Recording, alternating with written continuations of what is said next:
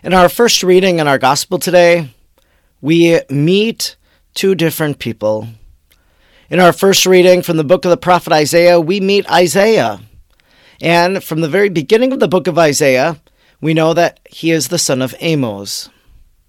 In our gospel today, we meet John the Baptist. And we heard about John the Baptist in the gospel last weekend, that he was wearing camel hair, that he was eating wild locusts and honey, that he was in the desert.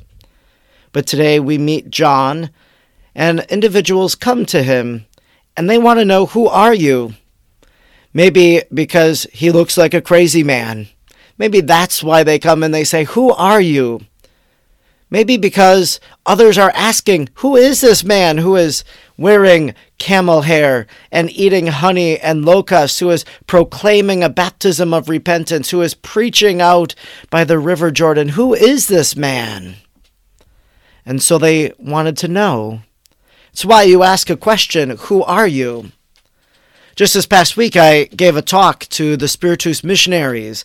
They are a team of individuals who put on retreats for young people. Of course, during COVID-19, that looks a little different. They're doing retreats through Zoom and electronic means, and my presentation to them was actually given by Zoom. I did it from the comfort of my own home. It was safe and everything of that nature. Well, what did they first do before I presented?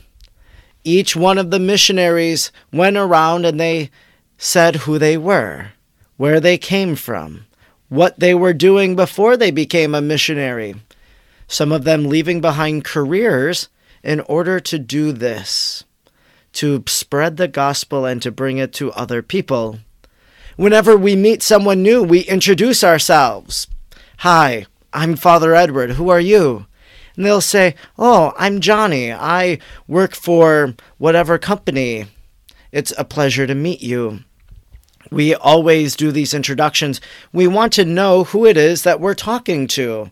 And when we know the person, and if I know them quite well, if I know them better, like as I preach Sunday after Sunday to the people of my parish, because I've been here now for over 3 years, going on 4, well, I know the people. I know their situations. I know their struggles. And so sometimes in my preaching, I'm able to preach to them. I'm able to preach specifically at what it is the community and individuals are facing.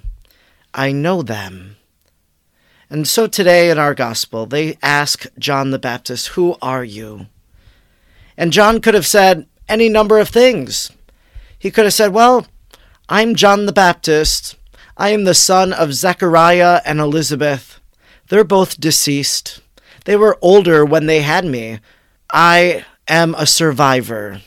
I survived Herod's innocence killing, in which after the birth of Jesus, he wanted all infants under 3 years of age to be slaughtered, to be murdered, because he felt threatened by the coming of an infant king who might overthrow his rule. John the Baptist could have said, I am a survivor. He could have said, I was sanctified in the womb by Jesus. That at that visitation event, when Mary in haste goes and visits her cousin Elizabeth and greets her, that John the Baptist leaps in Elizabeth's womb, that the encounter with the Christ child brings him joy. And as some have suggested, it sanctified him, set him apart, made him holy for his mission. John the Baptist was the precursor. He was the forerunner. He goes before Jesus in all things, conception, birth, in ministry. And even in this account of the gospel today, later in the gospels, what happens? The apostles answer a question of Jesus. Jesus says to the apostles, who do people say that I am? And they say, well, some say you're Elijah. Some say you're the prophet. Some say you're Moses. But Peter says, you are the Christ. You are the Messiah. Before that question is asked in the ministry of Jesus, here John the Baptist is being asked that question, who are you? Even in Isaiah, He could have said, "Who am I?" He could have said, "I am a prophet. I am the son of Amos." Now, when we look at this question, who are you? Well, we have to define for ourselves who we are. And for some people, they might say, "Well, you know who I am? I'm a failure. I've tried lots of things and I haven't met with much success." They might say, "Who am I?" And you'll say, "Well, this is who I am. This is the work that I do." We identify, we know who we are because of our work. But who are you really? How should we answer this question? Who am I? I am a beloved son and daughter of God. Who am I? I am a sinner, yes. But who am I? I am redeemed by God. I am redeemed by Jesus Christ, who was born on Christmas Day to save us from our sins, who lived our life, who then died on the cross, who rose from the dead, who opened the gates of eternal life. And so who am I? I am redeemed. I am saved by Jesus.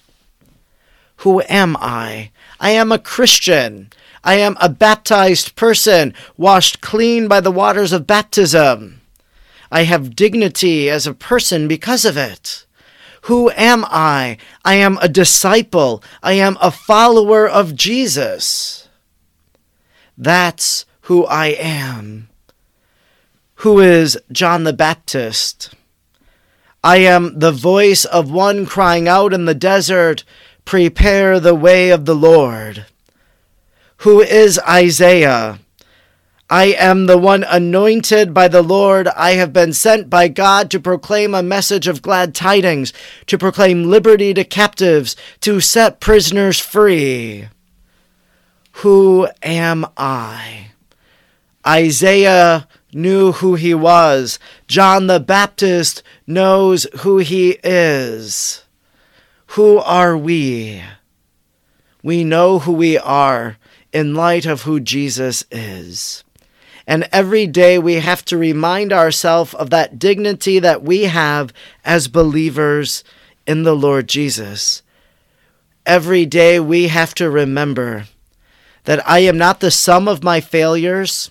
I am not the sum of my sins. No, I am a redeemed, saved Christian believer.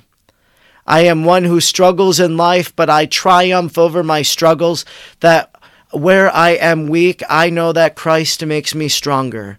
This is who I am.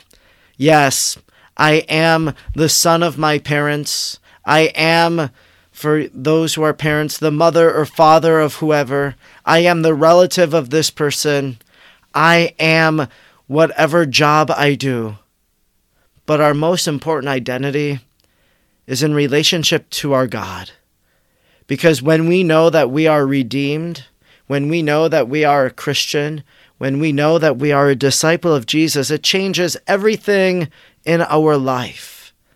And because of that identity, it means we know where we hope to live one day, in the kingdom of God, where Christ reigns forever, where John the Baptist, where Isaiah, where all the holy people before us now live. We know who we are, and most importantly, we know where we are going.